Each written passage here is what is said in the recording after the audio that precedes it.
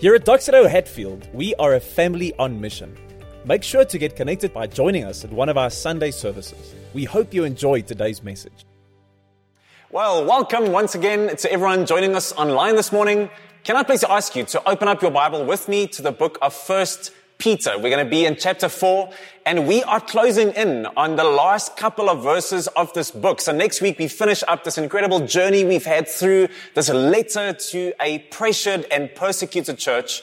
And today we're going to tackle this very strange and yet so significant topic as we're starting to close out our series called Rooted Hope, Our New Normal. Now, if you grew up in the 90s and early 2000s as I did, then you would know that there was this time where we had a string of what they would call these end-of-the-world movies. So you had like Armageddon and Deep Impact and Independence Day and 2012 and the Day After Tomorrow, all these movies, and they pretty much always went down the same way. It's some kind of comet or asteroid or ecological event or aliens that are going to end everything, and then a bunch of really good-looking Americans. Of course, why? Because they make all the movies. They are going to solve all of our issues. But it's actually a good question. How would you live if you knew that the world was coming to an end? So there's a couple of movies that tackle this more directly. So 2012 movie, Seeking a Friend for the End of the World. Steve Carell is caught in this position where an asteroid is about to hit the Earth. And so he decides to go and set out with Keira Knightley to find this long-lost love of his. So maybe love is the answer. That's what you do when the world is coming to an end. Or the 2009 movie, Knowing, where Nicolas Cage, mind you, plays a professor who's found this code which he thinks points to the end of the world. And so he wants to figure it out. Maybe that's the answer. In those last moments, you try and decipher the mystery. Or then finally, 2015 movie, These Final Hours, where a comet has actually collided with the Earth, and it's about 10 hours before this stream of fire hits Australia. And this main character called James, he wants to spend these last moments in what they call the party to end all parties. So is that the answer? Is it love? Is it figuring out the puzzle? Is it just having a good time as the world burns? How do you live when, as REM would say, it's the end of the... Yeah, okay, so I'm not going to sing that song. We all know it. It's not great. But that's the question. When it's the end of the world as we know it, how do you live? And Peter dives into that today. So read with me, verse number 7. He says, "The end of all things is near. Therefore, be alert and sober-minded for prayer. Above all, maintain constant love for one another, since love covers a multitude of sins. Be hospitable to one another without complaining. Just as each one has received a gift, use it to serve others as good stewards of the varied grace of God. If anyone speaks, let it be as one who speaks God's words. If anyone serves, let it be from the strength that God provides, so that God may be glorified through Jesus Christ in everything. To him be the glory and the power forever and ever. Amen." So Peter starts with this very bold statement. It's almost like one of those clickbait titles. You won't believe what Peter said about the end of the world. He says, the end of all things is near. But I think that often in Christian circles, we take that idea of the end of all things and we take it to two extremes, neither of which I think is helpful. So let's address those two really quickly. The first extreme with this idea of the end of the world, Armageddon, the apocalypse, it's all coming to an end, is that we obsess over the details of Peter's statement. We obsess over the details. You see, there's this small little subculture in the Christian faith, especially if you're not a Christian, it's important to note that. It's a small subculture that sees the Bible as this code, this cipher that has to be figured out, that points to mysterious future events. And our calling is to try and put it all together. So it's a very much, a tinfoil hat conspiracy theory, join all the dots kind of enterprise. But the question is, should we be doing that? And so, this is a massive topic. It's often in theology called eschatology, the study of the end times. And like I said, it's a huge topic, but let me just give us a couple of thoughts for today. The first one is this. Is it actually the end of the world? Especially in crazy corona times, everyone apparently and their grandmother is saying, the Bible says it's the end. So is it the end of the world? And the answer is, that depends on what you mean by the end of the world. Because you see, Peter and the rest of the New Testament writers, very different from some of the Christians and teachers and end-time prophets of today, who give us some kind of date, and it's like this clock that's counting down, it's like an episode of 24, and Jack Bauer's running against the clock. No, they had a different view. They pretty much had something that's much more aligned with the idea of the last chapter of a book, or the last act of a play that has now been announced. And we are now living in the midst of that last moment. So listen to what the Bible says. There are so many scriptures, but I'll just give you two from the book of Hebrews. It says in Hebrews 1 verse 1, long ago, God spoke to our ancestors by the prophets at different times and in different ways. But in these last days, so it's speaking about this time frame, He has spoken to us by His Son. So what Jesus has done, has announced the last days. And then Hebrews 9:26, it says, but now He has appeared, speaking of Jesus, one time at the end of the ages for the removal of sin by the sacrifice of Himself. So Peter and the New Testament authors, under the inspiration of the Holy Spirit, believed that when Jesus stepped into history, when God stepped into our reality in the person and the work of Jesus Christ, and His life, death, and resurrection, and His raising from the dead, and being glorified at the right hand of God, those are all signs of the fact that we've entered into the final chapter of mankind's story. It's the last act. But whether that act is still 100,000 years, or whether it's the next 100 days or seconds, that's irrelevant. So number two, are we supposed to figure out the details? Are we supposed to figure out the details? And I want to say the short answer, I think, is no, according to the Bible.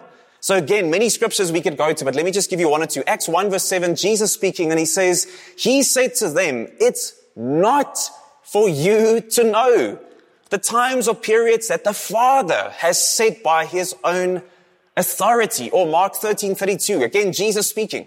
Now, concerning that day or hour, no one knows. Neither the angels in heaven nor the Son, but only the Father.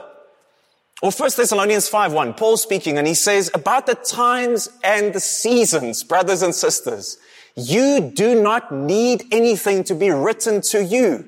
Why? For you yourselves know very well that the day of the Lord will come just like a thief in the night. So all throughout the Bible, we see this idea that yes, God is going to finish up His renewal project, the new heavens and the earth in Jesus at the end, but it's going to happen in such a way that no one is prepared. No one will know. It's not for us to know. And therefore, every single generation since Jesus' life, death, and resurrection, every single end-time prophet has said and thought, we are the last generation. We have the date. We have the calendar figured out. And they've always been wrong.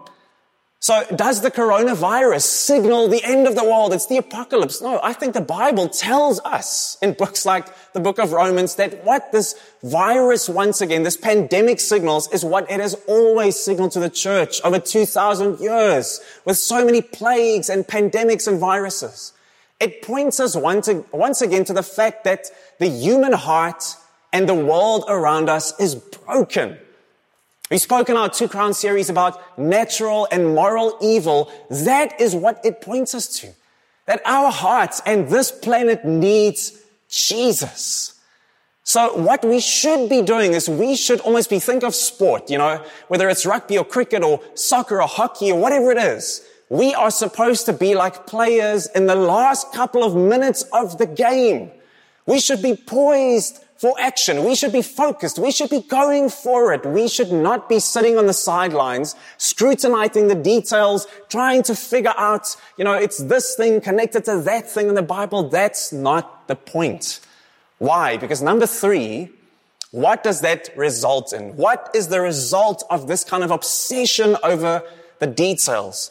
And I think all the strange charts and badly designed websites and videos that people send you and all these people saying, I think very arrogantly, every single time something happens in the world, we have full knowledge of what's going on. We have the full scopes. This points to that, and this means this. And if you look at the QR code at the back of the Pope's neck, it means that this company is taking over this place, and this vaccine is, the mark of the beast. And I think all of that always leads to the same thing, that people in the end feel paralyzed, scared, and confused.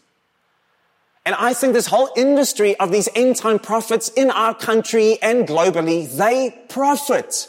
They make money off of people's paralysis and fear and confusion.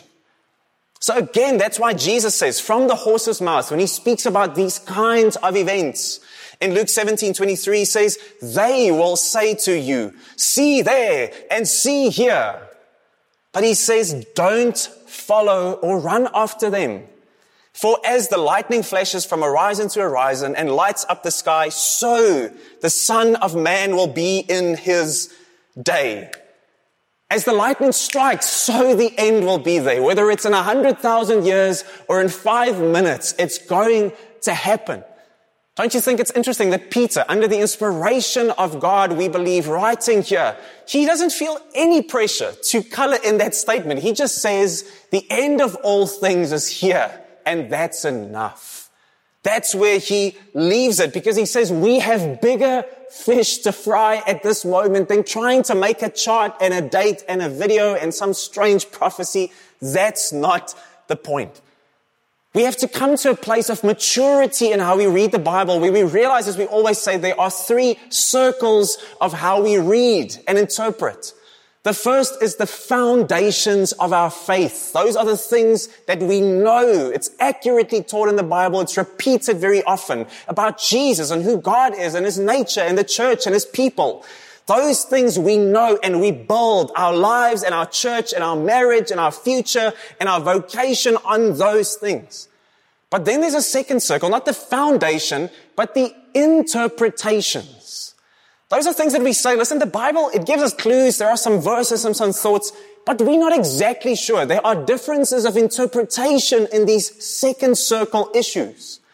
And then thirdly, third circle issues are not foundational, they're not interpretation, but they are speculation. We don't have any idea. It's fun to speak about those things. No one should stop you speaking about them, but we don't spend our time and energy on them. We live with the foundations in mind.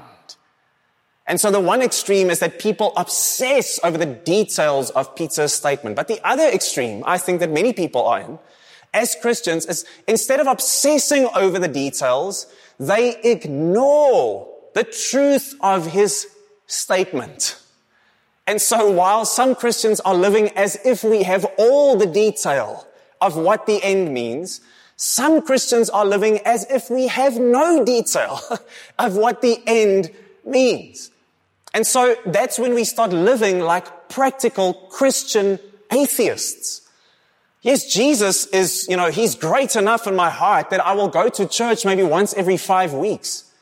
But he's not Lord and Savior enough in my heart so that it actually changes anything about how I spend my money, how I express my sexuality, how I tackle relationships, how I think about my future, how I run my household, how I think about the vocation that God has given me. None of those things are actually influenced. And in most of those areas of my life, you cannot tell the difference between my life and the average non-Christian's life. It looks exactly the same. And the Bible calls this a love for this present world. So Paul at one stage, he's writing to his protege Timothy. And he says, one of my companions on one of these trips that we went on to go and share the gospel all over the Mediterranean. He says this guy's name was Demas. In verse 10, he says, because Demas had deserted me, he left me. He left the mission. Why? Since he loved this present world. There's a difference between loving God, worshiping God, and enjoying the things that he's given us. We should enjoy every good thing that God has given us. But there's a difference between that and worshiping, loving those things so much that we get sidetracked to think that the next couple of decades is all that there is. And if I don't die with the most toys, I've lost. Some people obsess over the details. Some people completely miss the fact that, yes, Jesus is coming back. And whether you die first or he comes first, there will be a day where as a Christian I stand and God will judge the work that I have done with what he has given me. But I want to just quickly, before we jump into what Peter says, there's a third reaction. And it's not got anything to do with Christianity. I think it's where our culture is. What's the secular view on this? Because in our culture, there is no belief in any kind of end of human history at all. Instead, what we have substituted that idea of a final judgment, a final end, we've substituted that with what most sociologists would call the myth of progress. The myth of progress. Everything is going to get better and better and better as long as we can just figure out how to get better methods and better techniques and better therapy and better self-development and better science and better technology. We are going to, as the human race, just march, step by step to a greater utopia eventually. I think this was so beautifully exemplified by a book 2 years ago that the famous, psychologist Steven Pinker wrote at Harvard University. It's called Enlightenment Now, the case for reason, science, humanism, and progress. And in this book, he says, it's because we have left the shackles of faith and all these old ideas, and we've embraced humanism and cold, hard rationalism and scientism, not science as a tool, but science as a worldview. He says it's because of that we are seeing just the world going from strength to strength to strength. Everything is just getting better and better and better. And people rally around it and say, yes, you see, that's what we need. That's the end. But beside the fact that so many other secular academics have taken Pinker to task, they say, listen, you are giving us, all of us, a very one-sided picture of this. Because yes, if you read the research one way, yes, we are making great progress in so many things. Life expectancy and life quality and better science giving us medicine and so many things that are a blessing. And as a Christian, I say, praise God for that. Because that's what the Bible says, it calls it the common grace of God. He gifts us with the capacity and the abilities to do these things, and we should. But they say if you look at just the other side of the facts, there are so many things as some charts are climbing, some charts are steeply declining, and it's deeply worrying. So for instance, they say, you're not looking at something like environmental overshoot.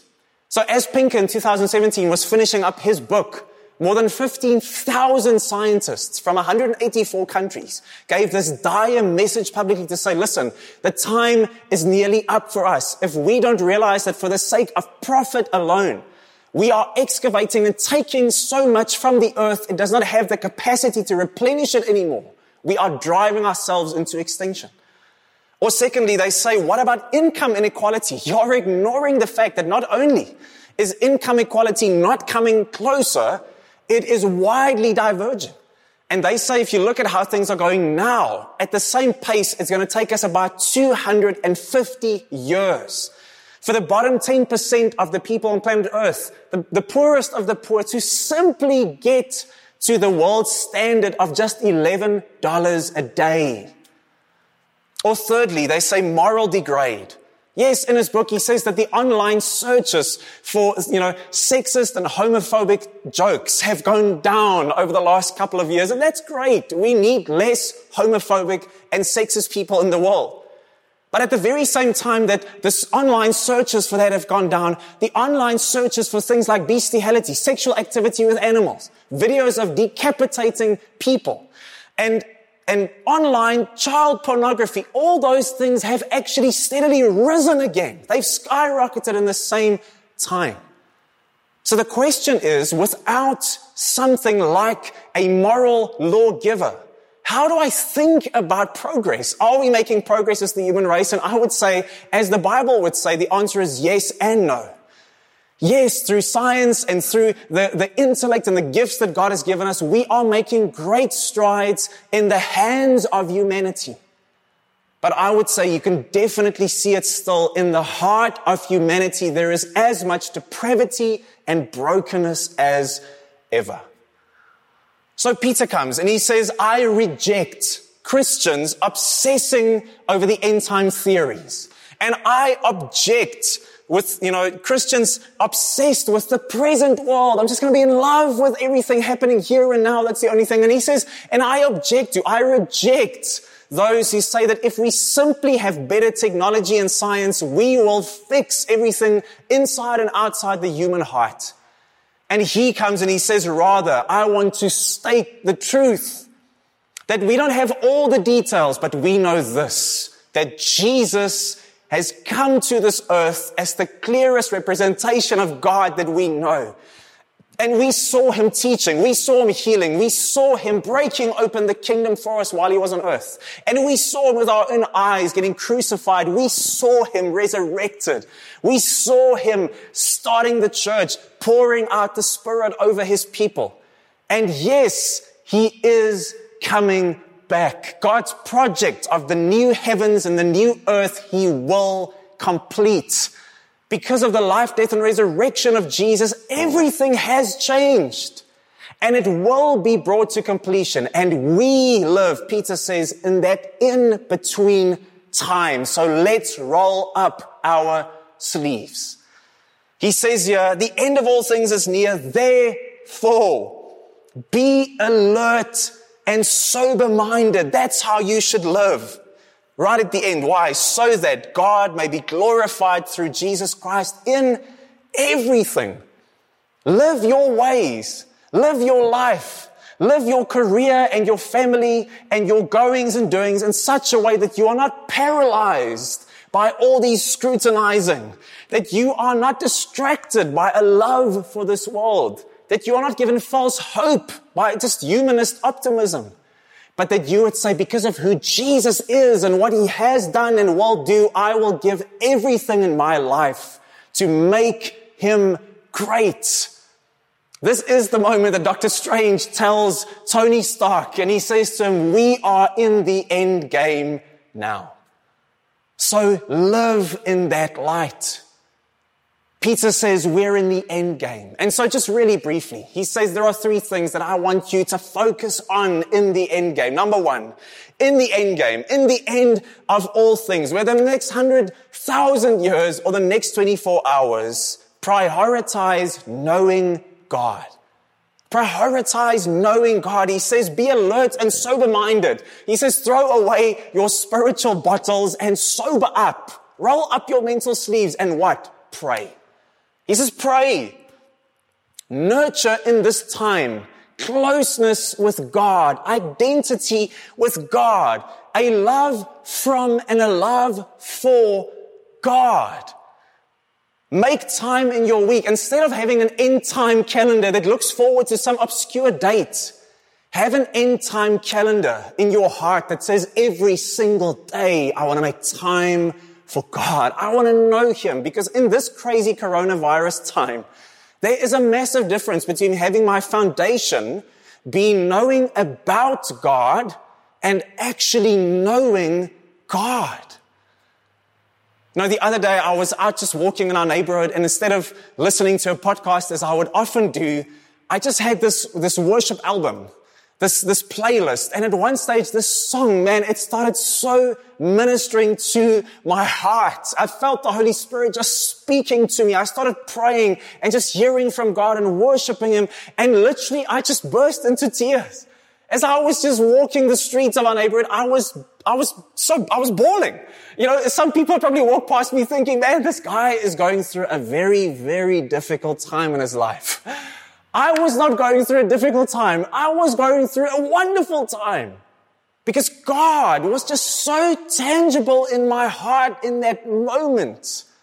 And in this season, that is what I need. I need the foundation, not just of knowledge about God, but I need God himself. And here's the beautiful thing about Christianity. If you don't understand this, You will think that Christianity, like all other world religions, say, build your tower up to God in good works. Pray, meditate, give, fast, and then you build and build and build. One day you will reach God. But the Bible says, no, you cannot do that. You will never reach God. God has reached into our brokenness and mess and sin and rebellion through Jesus Christ on the cross. So here's the gospel answer. Why do I prioritize in the end game knowing God? Because God has first reached in and removed all the obstacles for me to know Him. I make time to know Him because He has first made that available to me.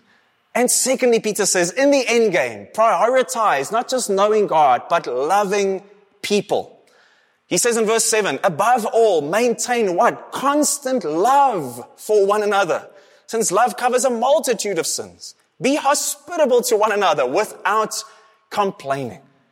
Peter is saying, Dr. Hatfield, listen to me as I spoke to this church, the pressured and persecuted church of Asia Minor 2,000 years ago. I speak to you today. You have to work in this moment at being a loving community.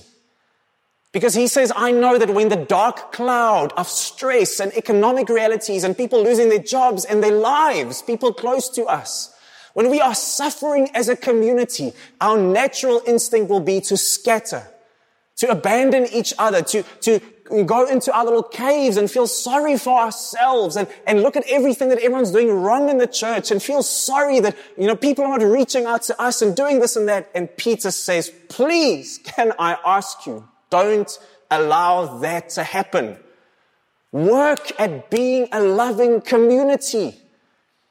He says, in fact, we do this because it covers a multitude of sins. He's not speaking about God's forgiveness of our sins. He's speaking about our interpersonal sins. Friends, let's be honest. Over Zoom and WhatsApp, and it's all text messages and it's all online, and those are the realities we're facing. This is a once-in-a-lifetime event for us as the global church. It's so easy to get offended now. It's so easy to miss each other. I've had so many miscommunications with people in the church while we misjudge each other's hearts. We're under pressure emotionally, spiritually, physically, and Peter says your instinct will be to run, but what you should do is band together. Love one another. And he says, don't do it begrudgingly. No, he says, I'll give you one example. Be hospitable. Open up your home in their context. We can't do that now. So here's what I want you to do, Dr. Hatfield. In this week, you're going to make time to be with God. But I want you to pick up the phone and call someone, Zoom, drop off a gift at someone's house, take food, pray over the phone, reach out. Not you waiting for someone else, but you doing that. Be proactive and ask, how can I love people in this church? Peter says, don't do it because Joe asked you. Don't do it because you feel guilty. Don't do it to win brownie points with God. No, he says, do it without complaining. He knows that if we do something from the outside in, it will not last. But if I ask myself, why would I love other people in the church? Because the gospel says that God first loved me. Why would I open my home, as it were, to the stranger? Because God, the gospel says, opened His kingdom to the stranger first. So do it from the inside out. Love people in this church because they desperately need it in this season. In our community group, one of the couples, they're going through incredibly difficult things at the moment. And people just started bringing them food and food and food and food. And I asked the husband, please post a photo of that on our community group because I want people to see that's culture. That's what we do. One of the other couples in the church, the wife has got COVID-19 now, tested positive, and the people in the church just stood up and said, how can we support them? Bring them food, be there for them. This is what Peter is saying. Love one another. In the end game, that is what you give yourself to. And then finally, in the end game, prioritize not just knowing God, not just loving people, but making an impact in your world. Verse 11 says, just as each one of you has received a gift, use it to serve others as good stewards of the varied grace of God. Can I just ask you, what has God placed in your hand in this season? And some of us want to immediately say, but so many things have been taken from my hand. My bank balance has shrunk. My resources are depleted. My emotions have been robbed. All these things have happened to me. I don't have what I used to have. And I want to say that's true. None of us have. But God has still gifted you what is in your hand at the moment. And Peter says, when I live with the end game in mind, then I ask myself, how can I, between my fellow colleagues, how can I in my family, between my friends, how can I in the church, in the city, how can I serve others with what I do have? And he says, do it in a way that it speaks of God. One of the couples in the church, they just phoned myself and Shay up, and one of the other couples in our complex and said, listen, we are just bringing you guys food. We just felt we want to bless you. And it was so beautiful. As I asked him about this, he said, listen, it's because this is something that we love doing, opening up our home, and we can't do it at the moment. So if we can't bring hospitality to us, we are bringing hospitality to you, because the gifts of God in our hands we can give to others. One of the lawyers in our church helped one of the couples in our church going through difficult issues in their work. He assisted and stood with them. That is saying, God, what have you given me? How can I serve others with it? So let's just finish off. As I encountered this section the first time, I thought, why this? Why would Peter speak about the end of all things? But I realized it's for this reason. Because for us as Doxa Hatfield in South Africa, in the world, as it was with the early church, when it feels like the world is coming to an end with everything happening around us, what we need is not to be paralyzed with conspiracy theory, to be distracted by an obsession with the world and its scoreboard, or this blind optimism that everything's just going to work out. What we need in these times is a stronger foundation and a clearer direction. That's what we need. And listen to how Peter puts it. He says right at the end, verse 11, to him, to Jesus, be the glory and the power forever and ever. Amen. The glory and the power. The glory is what? A word that speaks of the King. Jesus is the King. He sets the direction of my life.